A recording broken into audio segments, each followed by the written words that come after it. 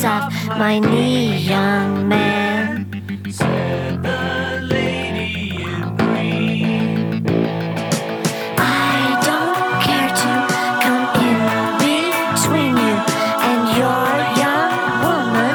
It's just not done. Couldn't we pass on? Couldn't we fold? Uncertain stories, best left untold.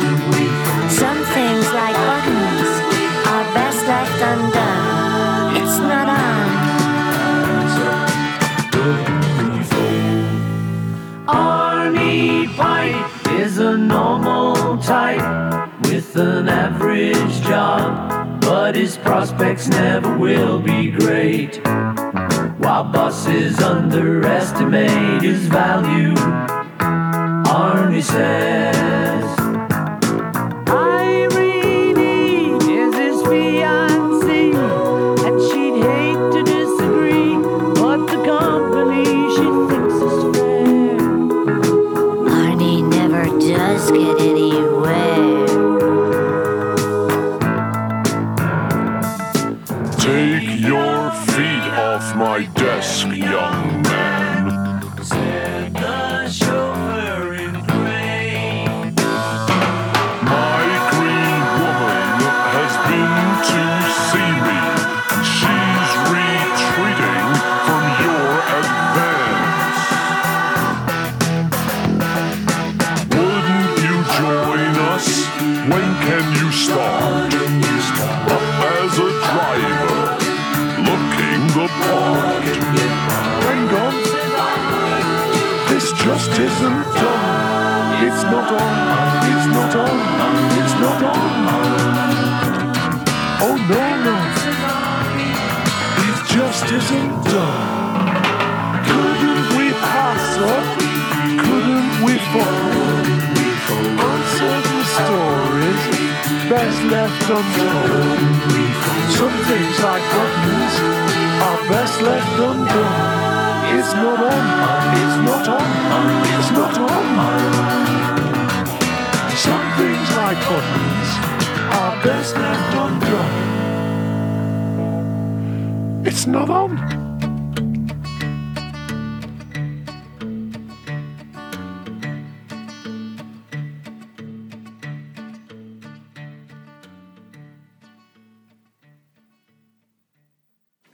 Welcome to Paul or Nothing, the place to get all of your Paul all of the time. Join me, your host Sam Wiles, as we discover the history, the music, and the man behind it all, Paul McCartney. To get in contact with the show, email us at paulmccartneypod@gmail.com. Hello, hello, hello, hi, hi, hi, hello, goodbye, and hey, hey. Especially considering today's episode. Hello everyone, I am Sam Wiles. This is another episode of Paul or Nothing, the only place to get all of your Paul all of the time. And remember, this is widescreen podcasting. This is widescreen podcasting.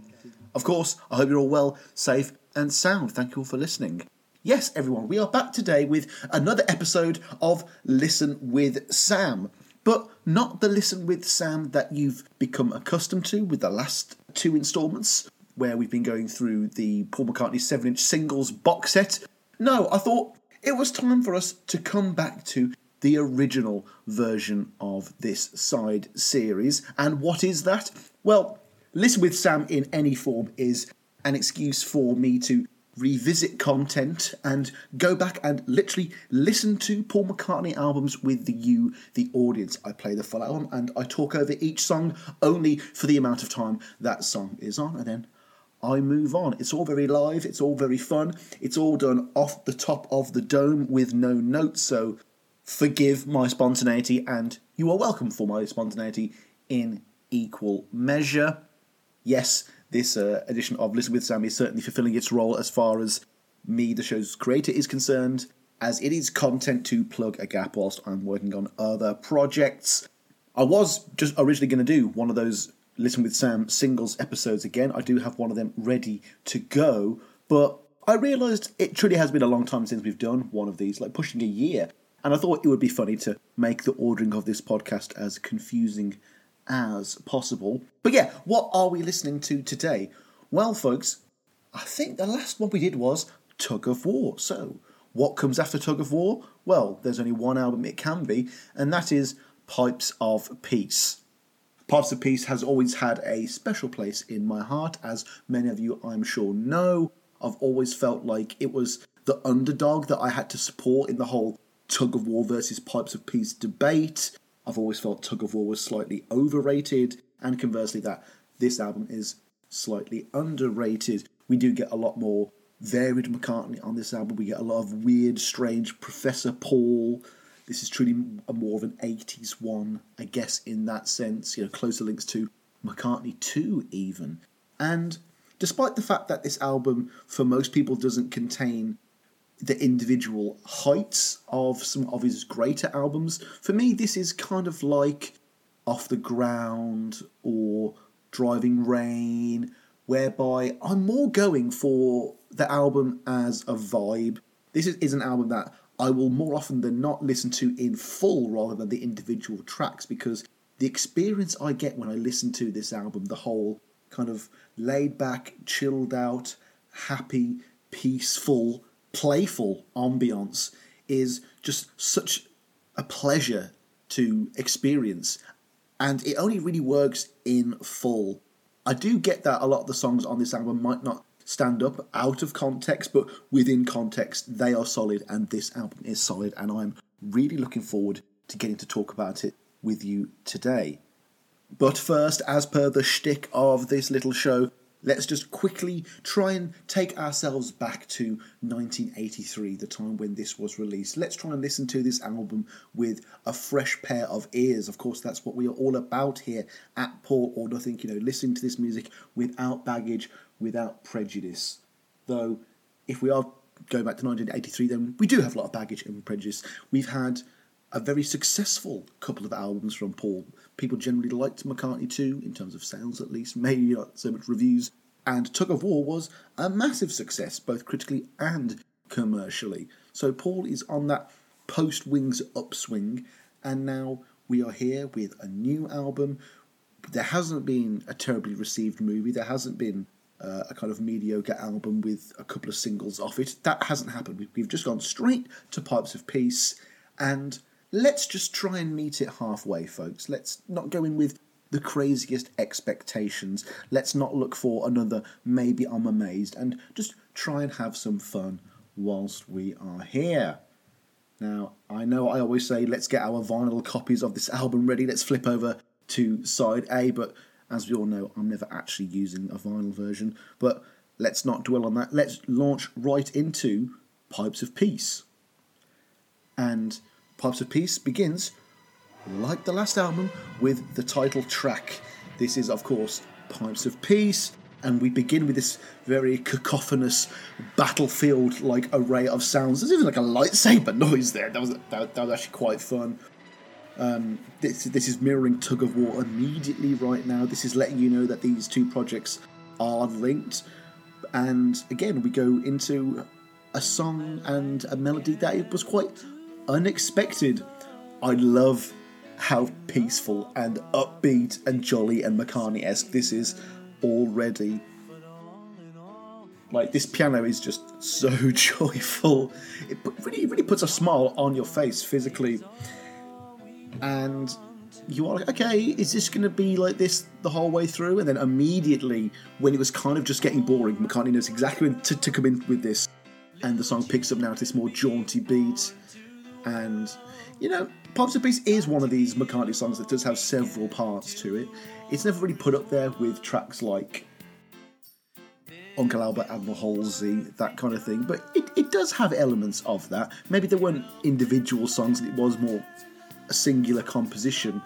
But it certainly uses those elements to its advantage. And here comes the chorus. Great bass from Paul in this one. Now, this is a little hint here that we're going to be getting a lot of falsetto and a lot of high-pitched Paul on this album. And I don't know if that's like a product of him entering like his 40s. Like, I know he was known for like that Beatles growl in the 60s, and he kind of did the same thing in the 70s, and he's going to be doing his dad rock voice in the 90s. So maybe this is the transitionary period where he's trying to focus on different strengths. And of course he can sing at this register absolutely divinely, it's not a problem, but it is a noticeable shift. Now, something I actually didn't know about this song, little bit of tabla coming up. Moving into a different section of the song as well, a little bit more conceptual and spacey, this one. But yeah, something I didn't know about this track was that apparently, kind of like in the way that Come Together was originally written for one thing and then it wasn't written for that thing, it was repurposed for an opening track for an album. Paul said in an issue of Club Sandwich in '88, George Melly wrote me and said, there's this children's organisation and they want a peaceful song for children, a hopeful song for the future. Would you be interested in doing it? So I set about trying to do it. Then it became a song for me. If you can do an anti-war song that doesn't feel too cloying, then it's really good if you're an anti-war person, as I am. You feel like you've done something worthwhile. Now, I'd love to know what this children's charity was, actually. That'd be interesting. Oh, and we go back to the first bit, but it's a slightly more layered, more complex version. You know, Paul's always giving you something new. It's never the exact same thing again. And this ending for a track is actually quite subtle. You know, it's not a big brash ending. It does evoke that theme of peace. You know, it doesn't end on a big bang. It ends very serenely. You know, we are moving into the future now. We have found peace, and now we can just have a little bit of fun. I guess that's what this album is, you know? Oh, that's just gorgeous, isn't it? That little piano blink right at the end. And that was Point Peace. Sounding very Radio 1 there. But we are now going to swiftly move on to Say, Say, Say. Oh, there we are. That classic riff there, folks. Again, like the album itself, this is, you know, the main single, the one that everyone knows. And I've always felt like it's been underrated. Whenever I read about it, I always feel like this should be up there with the biggest McCartney singles, the most beloved ones. And yet, it's really not. It's kind of considered like the upper end of the mediocre spectrum. And maybe it's because it's a little lightweight, but there's so many lightweight McCartney songs that I feel like get praise that this one doesn't. You know? Like, one of the main strengths of this song for me is that it's not overly ponderous and overly thought out. You know, of course, the main strength is that this is a collaboration between Paul and Jackson, and collaborations always bring out something new and interesting and energetic out in Paul. But I think another one of the main strengths it has that is maybe less referenced is the fact that it's a song to order. And Paul is a true professional, and he likes to have a little objective and somewhere to go towards. And, you know, for the longest time, so many of his solo career songs have been written on holiday or chilling out at home.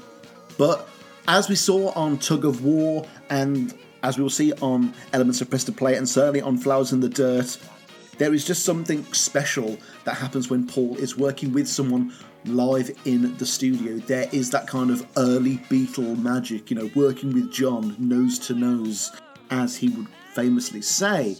And this in the studio, on paper collaboration with Jackson face to face, I think is one of the reasons why this song is just so bright and stand out on this album. You know, so much of this album is about drudging up stuff from past projects, and yet this is fresh, this is new, this is dynamic, and you can tell it does have that contrast with the rest of the album. And, you know, I'm a proponent for the rest of this album, but all of that stuff from Tug of War is kind of obvious, or at least like an optical illusion. Once you notice it, you can't unnotice it. Oh. Still, the most ludicrous thing about this song is that I was aware of it long before I was aware of it because of that awful dance track by that group High Tack that I played on the podcast a few episodes ago now. But I mean, when I first heard this, when I was doing research for the show and first getting into Paul, I was absolutely blown away that a Paul McCartney and Michael Jackson song had been sampled for this utter dredge. I mean, oh my gosh. This is definitely a post-Sony acquisition thing. You know, normally with such a gauche move as that, you'd expect that maybe like it was Sony controlling the Beatles' music or something, but no, this was an NPL move. Paul owns that sample, so I have no idea why that ever existed at all. I've actually been getting into Michael Jackson a bit lately. Shout out to a Keto Tool there. And again, I'm trying to listen to that without the baggage as well, but there's a lot more baggage with Michael Jackson than there is with Paul McCartney. But let's not dwell on that, because we're going to move on to The Other Me.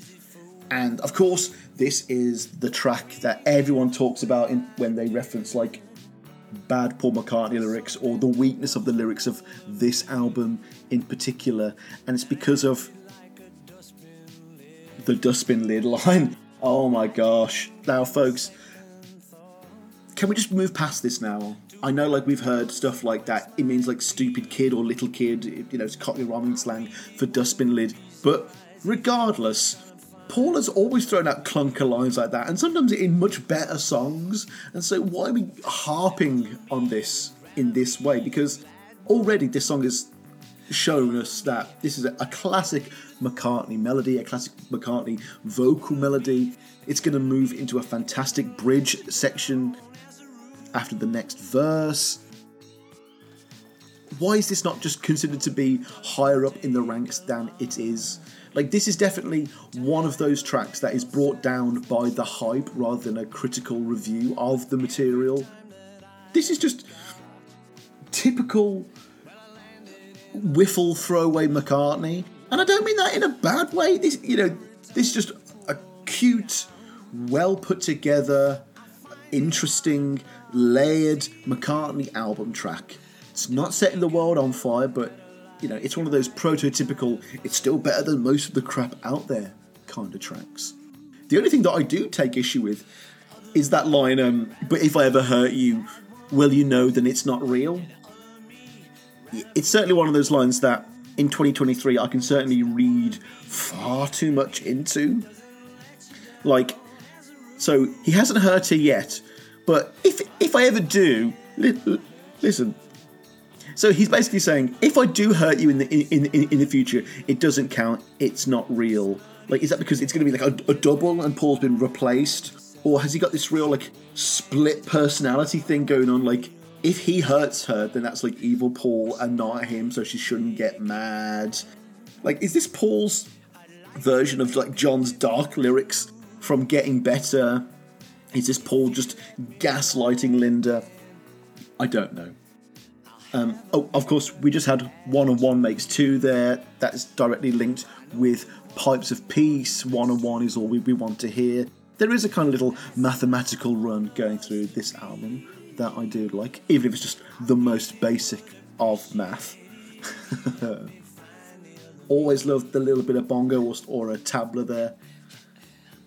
Oh, okay. I've just gone to the PaulMcCartneyProject.com. Shout out to that.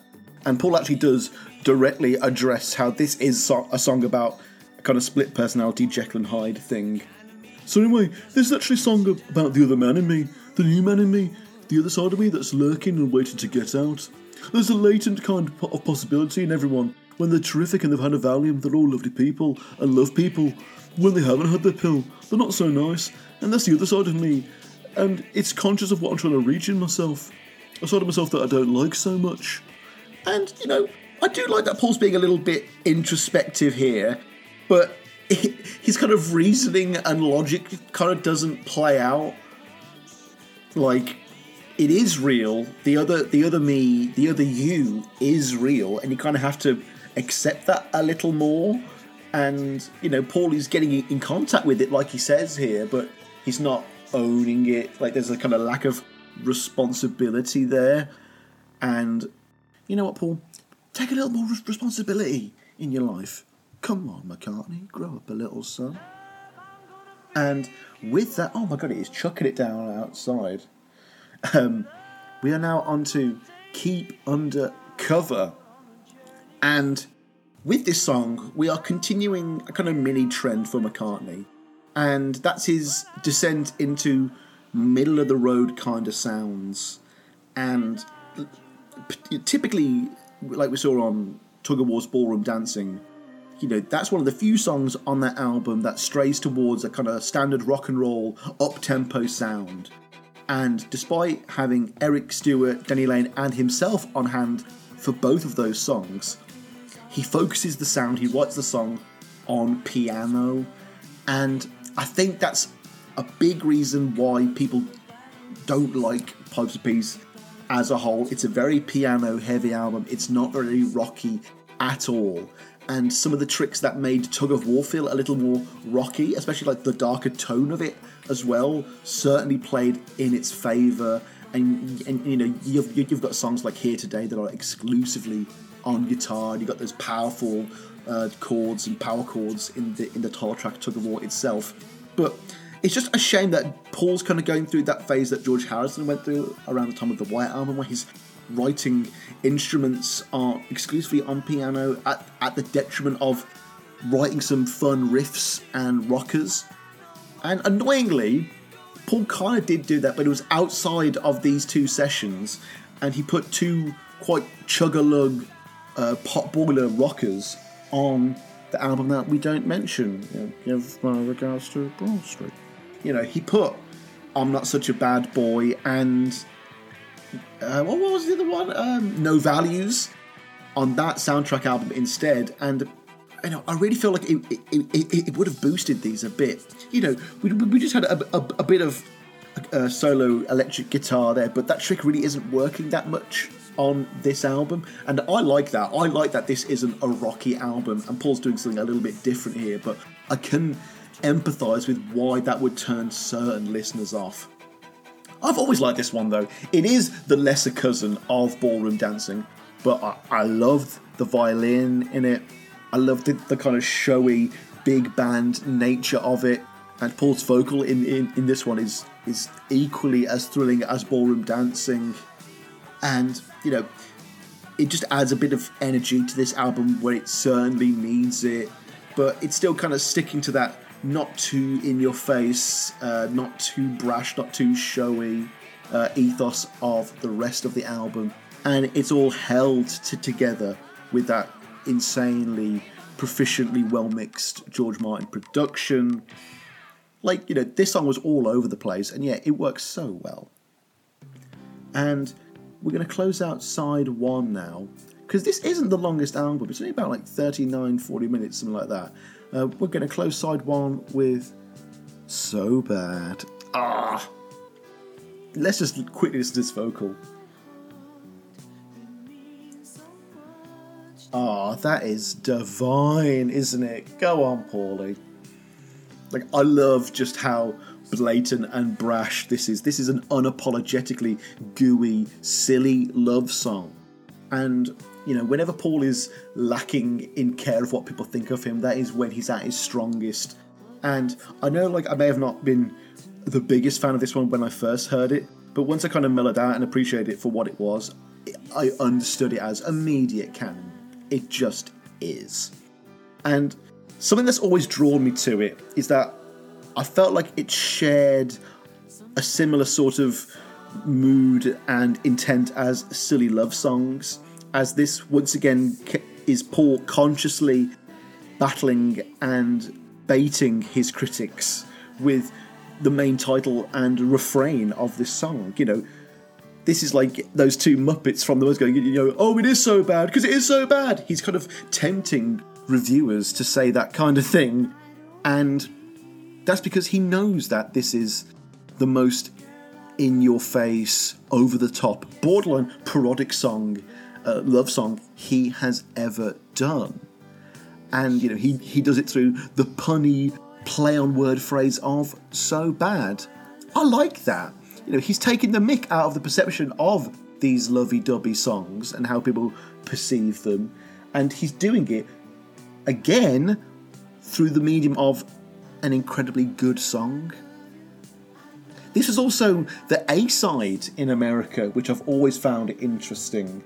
The Pipes of Peace A-side over here, the title track with the music video, is so iconic, and yet this is completely a trivia song. It is forgotten. It's not remembered as a B-side at all. And I do find it interesting, again, that like Muller Kintyre and Girls' School, they flipped it in America. I guess Pipes of Peace was just too English or maybe too Eurocentric. I don't know. But it's interesting that So Bad did as well as it did in America. It's another one of those great comparisons.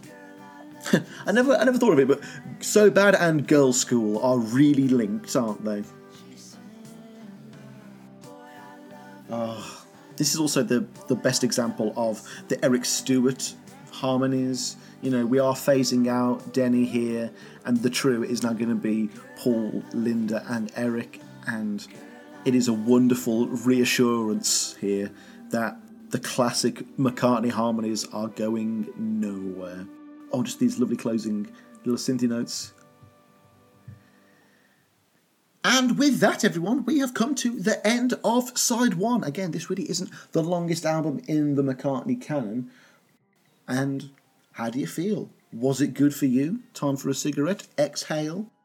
I really enjoyed this side of the album. I think the album is kind of front-loaded and back-loaded, but for two different audiences. Like, side one is front-loaded with kind of standard general McCartney audience hit tracks that everyone or the majority of people will more or less enjoy, which I certainly have.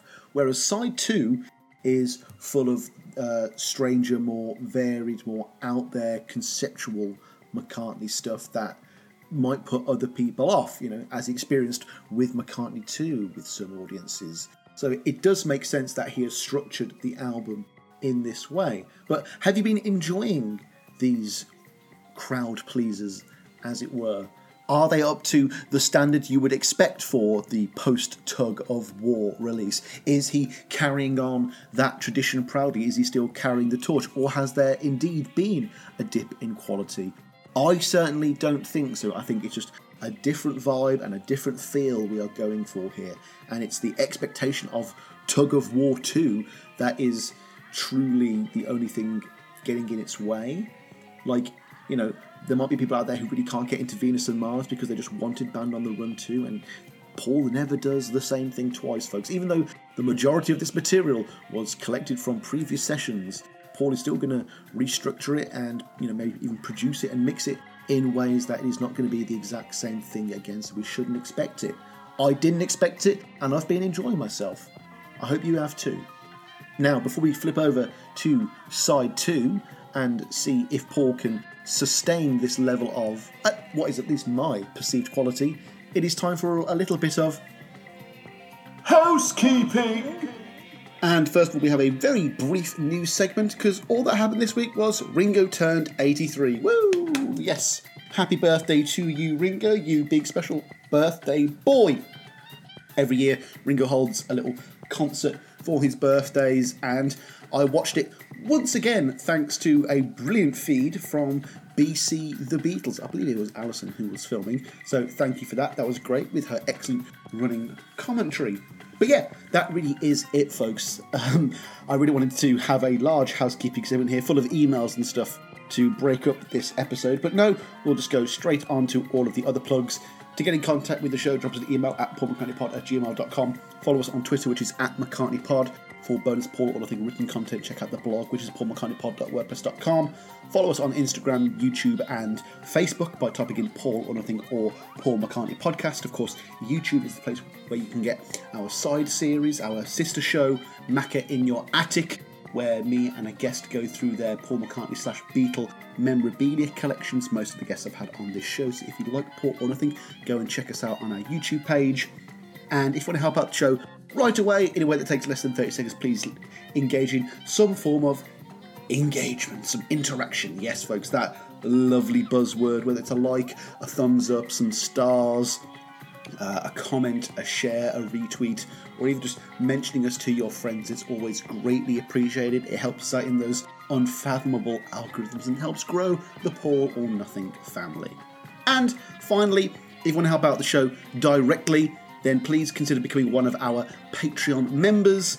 Patreon, as I'm sure you know by now, is the platform by which you, the public, can support independent content creators such as myself. Though it's not just a gimme, you do get your money's worth. You get 2 days early access to all episodes of Paul or Nothing. You get 1 week's access to all episodes of Macca in Your Attic.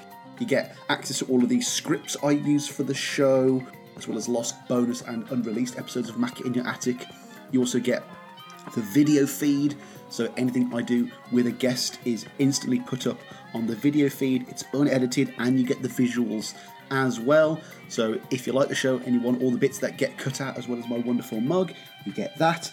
And lastly, you also get the Patreon vlog, which is our little side exclusive vlog for the Patreon patrons. There's over 20 episodes of that already, and that is exclusively for the people who put back into the show. Yes, folks, I do the show for free. There are no ads, so if you like what I'm doing and you think I deserve $1 or even a couple of dollars a month, please consider chucking it at my face down the internet.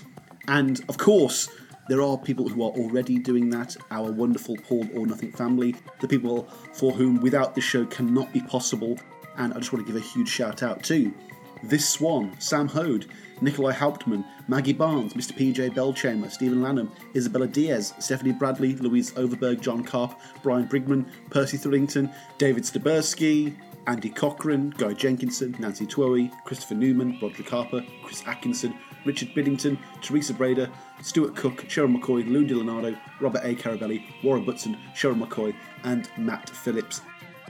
And with that, everyone, it is now time for us to get back to the show, which means we must prepare our vinyl copies, in inverted commas, of 1983's Pipes of Peace by Paul McCartney. We've absorbed the first half, and now it's time to see whether he truly sticks the landing. Let's go. And we now jump right into The Man. This is the second of the Michael Jackson collaborations. Of course, Tug of War mirrors Pipes of Peace in that way. There are 2 collabs with each of these artists. And like Tug of War as well, there is one that's seen as the major piece and the minor piece. Of course, Say was a massive single. This wasn't. It was proposed to be, but it never was.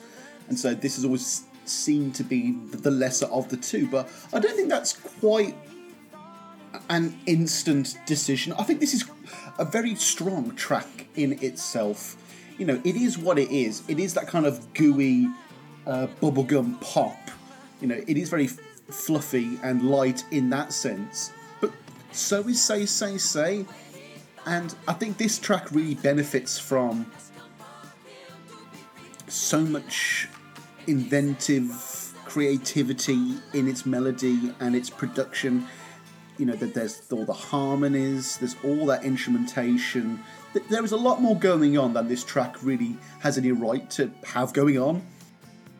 Also, just comparing it to Tug of War, I am now at a point in my life where I can comfortably say, without fear of mockery, that The Man is actually superior to What's That You're Doing. Of course, the Stevie Wonder track displays far more personal instrumental prowess from Paul and Stevie, and it is a lot more spontaneous. But in that sense, it is just a glorified jam track that got upgraded to album status. Like, it really should have been a B-side. Whereas The Man, this track, for better or worse, is a properly crafted tune. Paul has had this track for years now. I think he recorded it in 81, 82. And so he and Martin have been able to get the very best out of the music, and it shows.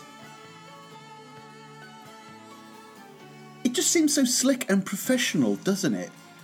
And this guitar line is really underrated in the McCartney canon. It's a really fun sound. That tone is gorgeous. I know that this is basically the version of The Girl Is Mine that McCartney got to keep for himself, but I just straight up really enjoyed this vibe. In spite of it being corny and very of its time, it's still a lovely way to open up side 2 in particular. And even though the cynical old git in me is fighting it at every turn, I still find myself singing along every time I hear it. Though it is a good example of a track that I do only listen to when I listen to Pops of Peace in full, but I do listen to Pops of Peace in full a lot more than the average McCartney album, so I am still very familiar with this one. Also, can we just take a second to appreciate that Michael Jackson is also doing some of these backing harmonies right here, and some of these backing vocals. So that means the McCartney backing vocal tableau now has Michael Jackson in it as well. And again, they are really taking advantage of this. The vocals here are sublime. This definitely needs to be higher up in people's lists. It isn't as throwaway as people would lead you to believe. It's just great 80s pop. Come on. What's wrong with that? It's a longer song than you'd think as well, actually. Look, coming up to nearly 4 minutes now on that one. But we are not to be without music for long, because we are now going straight on to Sweetest Little Show, another kind of black sheep of the McCartney family. And I know for a lot of people, it's at this exact point where they realise that side 2 of Pops of Peace really wasn't for them, and that this was definitely the more lightweight, more throwaway side. And for me, I've never really got that. I always take side 1 and 2 both in tandem, but also as different projects. We've spoken about how side 1 is the more palatable, straight up McCartney pop, whereas this is Paul experimenting. And now we've got a little bit of an old-time hoedown country style track here. There's not like this violin in it or anything, but it's still very kind of classic Americana, folksy. And you need McCartney to get semi-corny little tracks like this out of his head so he can get to other great tunes. It's like a form of exorcism. Though, something I noticed preparing for this episode, and I don't think I've ever spun this yarn before, but this song does seem to be another one of those McCartney addresses criticism kind of songs. Like, I know the song is literally about show business, but again, whether consciously or subconsciously, Paul does seem to be singing about his own experiences. Oh, the gorgeous guitar segment here. This isn't in the original demos, and Paul talks about adding it later, and it is what takes the song to that higher quality level for me. It's a wonderful interlude. It's a great piece on the album as well, just offering greater soundscapes and stuff. But yeah, going back to Paul talking about his own experiences here, he sings, "You've been around for a long time, but you're still good for a while. And if they tried to criticise you, make them smile, make them smile." Now, I know Paul is normally a little more cryptic than that, and for that reason alone, this may all be bullshit. But it's not like this song was written after the success of Tug of War or anything. No, this was written in 1980, whilst he was still reeling from the breakup of Wings and the failure that was, like Back to the Egg. Yes, McCartney 2 had come out, but come on, this is Paul clearly saying he is still good for a while, and it turned out he was and still is. Maybe I'm just reaching. I know I always reach, but Paul has still been offering us the sweetest little show. And, every time we have tried to criticise him, both before and this song, he's still been making us smile. Oh, and I love the fade from this song to the next here. It is one of the best fades in the McCartney canon. Oh, it's perfect. Here we go. This is Average Person.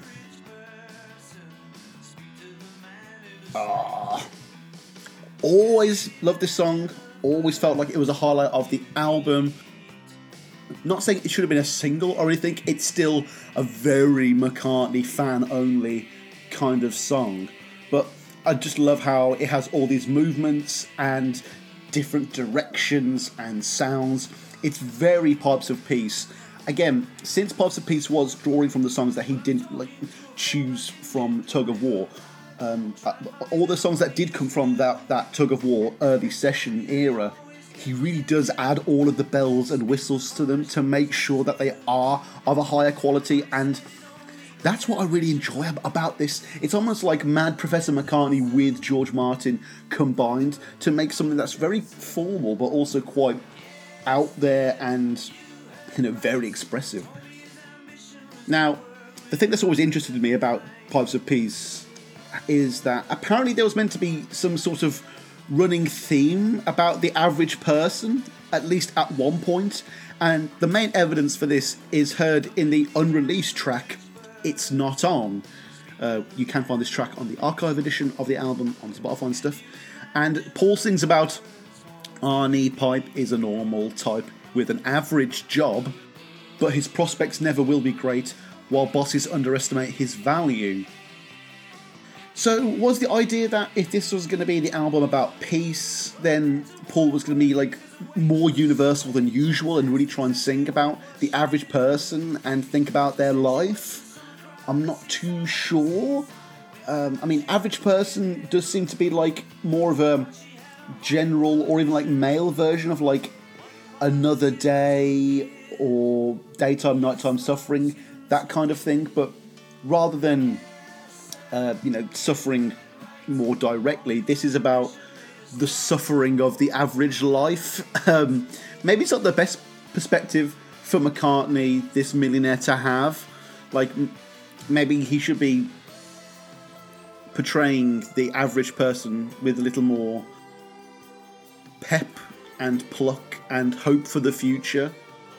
He does seem to have quite a few downtrodden, tragic characters here. Maybe he should have mixed it up a little bit. Some classic McCartney lyrics that I cannot decipher at all here.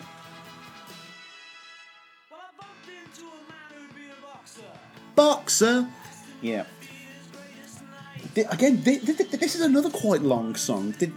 The album itself isn't long, but the songs that are on here pretty much all do reach over 3 or 4 minutes. You know, this is McCartney going into the 80s. He's been unleashed from Wings, and he's going to be indulging in a bit of self-indulgence, of course. Though George Martin didn't make him trim them, though, so George Martin must have agreed that all of these songs are the length they should be. Though, if McCartney did trim the album a little bit, he probably could have fit another couple of songs on there. Maybe if he did a more one-and-done kind of tracks, but that's never been his bag, really, has. Again, we had a little bit of electric guitar on there then, and you can hear it in the background now. And it's that classic kind of McCartney qualified that makes it technically rock and roll, but it really isn't. Like again, this is more piano-based pop once again. There's still a distinct lack of guitars on this album, and we are feeling it now. We're going to get another little bit of like a solo towards the end again, but it's still not enough. Though I will say the nah nah nah nah nah nah nah, that's a very underrated little refrain in the McCartney canon. Great track, always loved Average Person. Sometimes even listen to it outside of the context of the wider album. Shocker. But before I can even finish that sentence, we are on to one of the uncut gems of McCartney's songbook, and that is Hey Hey. Though it's not really from the McCartney songbook, because it's not really a song, it is just an instrumental, and it's not really from McCartney's book either. And again, I'll be mortified if I didn't mention this the first time around, because this is the coolest thing about the song, besides from the song itself, and that's the fact that it's actually an under-the-radar Macca collaboration. Yes, if you check the credits on the disc, then you will indeed see the name Stanley Clarke read next to Paul's. Now, I don't for a second think that the two of them collabed nose to nose like Paul and Lennon did, or even the way Paul and Michael Jackson did. But since Clarke was a session musician, one can assume that this was born out of an extended jam period between the two. You know, Paul gets to cut back and hang out with an equal or even superior in the world of bass and have some fun. Now, does it result in the most complex track ever? No, but this is exactly what I want from a throwaway jam collab. Not like what we had with Stevie Wonder, where they have a jam track in What's That You're Doing, and it's at the expense of a kind of world-class sit-down Titanic collab that the two of them could have had instead of a jam. Like, this is far more fitting, it works far better. And what we get here is just a hint of the experimentation we're going to be getting on the next track. You know, George Martin is certainly enjoying all of these different tones and styles and feels that Paul is effortlessly flirting between on this album. And in many ways, he gets to distill it all into one little burst of a track. I don't know why people have disliked this track so much. Like, were they just expecting more classic McCartney stuff to end this album? Like, they must have seen that how front-loaded the album was with the kind of tracks that they would have liked. So for them to expect it here maybe is a little too much. I knew Paul would be cutting back around this time on the album, and that's exactly what he does. Also, what is that word there? Has anyone found out what that word was? There's so much unintelligible McCartney on this album. But I love that. And what a riff as well. I love on these jam tracks that McCartney actually has riffs as well. But that's something we don't appreciate in terms of the number of riffs per Mac album. But it is now time for us to move on to what has always low-key been one of my favourite tracks from this album, from this entire period, and that is the goofily titled Tug of Peace. Yes, this is a mashup track between Tug of War and Pipes of Peace that kind of doesn't make sense being on Pipes of Peace. Like, it should have been on like a separate thing, like that, maybe a separate B-side or something. But no, it's on the same album as Pipes of Peace. But I love how quirky that idea is, I love how silly it is, how McCartney-esque it is, and all of those descriptive words can be applied to the song itself. This is Paul really just doing his thing. This is Paul just absolutely going mad, going full-on experimental, going full-on mad Professor McCartney, whilst under the supervision and tutelage of George Martin. And it's that fusion of styles and techniques that I find so fascinating with this track. You know, this is like, what if McCartney 2 had that professional, meditated production to it? Like, there are so many ideas and so many fun little moments in this very short track, and you know, it's a track that you want to listen to again. You want to put it on right after you've just heard it. Same with things like Où est le soleil or Squid. You know, this is just so catchy and so strange and delightful. This whole episode is making me feel paranoid though, folks. I feel like I didn't do my due diligence. I'm just on the Paul McCartney project again, and I found a quote from George Martin here. Did I include it? I hope I did. But I didn't do as detailed recording session segments back when I'd recorded the original Parts of Peace episode. And, you know, I didn't really mention it with guests either. This was like at the height of my collabs with Ken Michaels as well. But here's a quote from George Martin in a 1983 issue of Club Sandwich. "The great thing about working with Paul is that you can try anything. He's great for experimenting. For example, on Tug of Peace, I had this idea of having a kind of Zulu sound. I wanted to get the noise of thumping assegais on the ground. So we got the whole stack of garden canes, and Paul and I end up with about 15 each, holding them and chomping them down, which is that tremendous sound you hear on the offbeat. Just a noise that I had in my mind, which I thought would be fun to do." Well, George, it certainly was fun. I've never heard that before, but, you know, hearing it now, yeah, it's definitely there. Oh, but after all of that silliness and McCartney-esque kind of meandering, it is now time for a proper song again, a proper full-on classic McCartney closer. This is up there with Backseat of My Car, Warm and Beautiful, Summer's Day Song, the classic McCartney closers, you know. And this This is Through Our Love. Oh my god. There was an interview with McCartney in 2015 about this album, and quite rightly, the majority of it was spent talking about Through Our Love, because it probably is the best track from the entire session. Like, if there was a collection of McCartney's music that was being preserved for Aliens or something, and you could only pick one song from each album, I wouldn't pick Pipes of Peace to represent Pipes of Peace. It would be this. This is an all-time McCartney classic, possibly in the top 20. It's one of his best love songs. It's one of his best closers. It's one of his best George Martin productions. This chorus. I heard some lovely, like, little mystical bell effect there. That was really nice. Oddly enough, my ultra-specific memory of this song goes all the way back to like 6 or 7 years ago, when I was coming back from a trip to Bristol with my then girlfriend, her sister, and her sister's boyfriend. And I remember I was reading Conversations with McCartney on the train back, and I was doing research for the McCartney 2 episode, but for some naughty reason, I was skipping ahead and listening to Pipes of Peace. Loved the album back then, still love it now. But what stuck out to me then was the profound power of a song like this when you are indeed in love at the time of listening to it. I know it's very obvious and it sounds very trite, but if you are indeed experiencing the emotions that McCartney is directly singing about, then of course it's going to be much more poignant and affecting, and that's what it was. Nothing particularly romantic happened on that train ride back, but I just clicked with the song and I got it. Got another quote from that 1983 issue of Club Sandwich.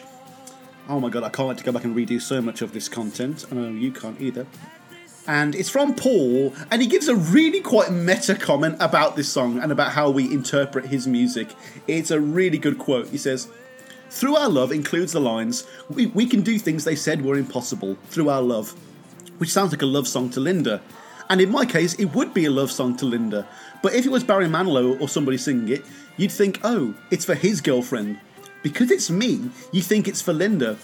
Which, as I say, for me it is. But I don't write songs like that. I don't write them as diaries. Songs don't have to mean anything, actually. It's allowed to be made up. All the best stuff doesn't have meaning. I'd like a young married couple to take it for themselves. Fred and Ina, Through Our Love is for them, as well as being my thing to Linda. Well, shout out to Fred and Ina as we come to the end of Pipes of Peace there. Oh my gosh, folks, we've done it. We have officially returned to and finished another episode of Listen with Sam. We have been listening to 1983's Pipes of Peace. Wow, that was the B-side. How was it for you? Well, again, I've always felt that Pipes of Peace Side 2 has been this wonderful collection of weird, quirky, out there McCartney stuff. And he could have structured the album a little more classically, where he does proper pop tunes mixed in with the quirky stuff, but I like how he's kind of separated it and then, bookending it with Through Our Love. It's a different tracklist layout style for Paul, and it certainly does lend itself to the unique feel and vibe that Pipes of Peace does have. Even the first half with the proper, quote-unquote, proper songs is still very peaceful and languid and not to be taken too seriously, and then side 2 really reinforces that. As a whole, I absolutely adore this album. It's better than Tug of War, I've said it. I'm not saying it's in my top 5 or even my top 10 or anything like that. I'm just saying it's an underrated album.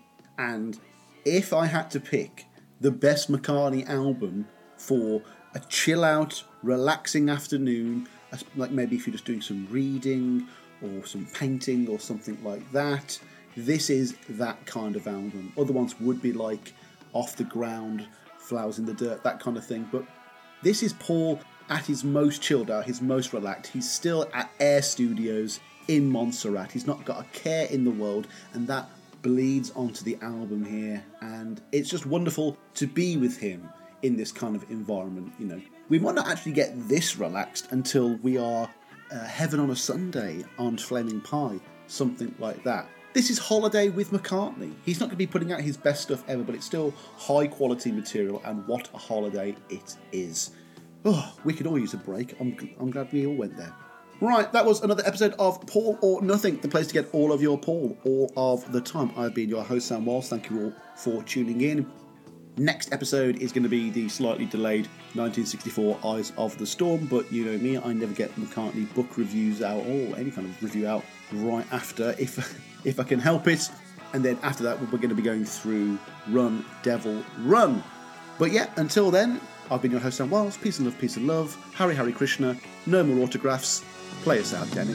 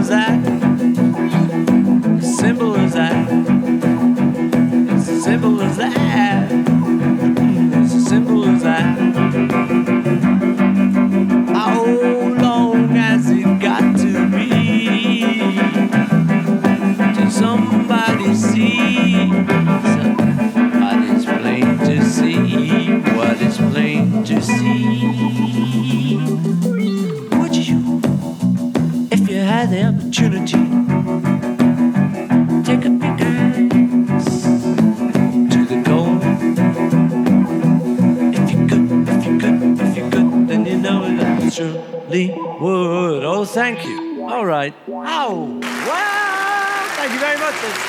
It's an honor. It's an honor.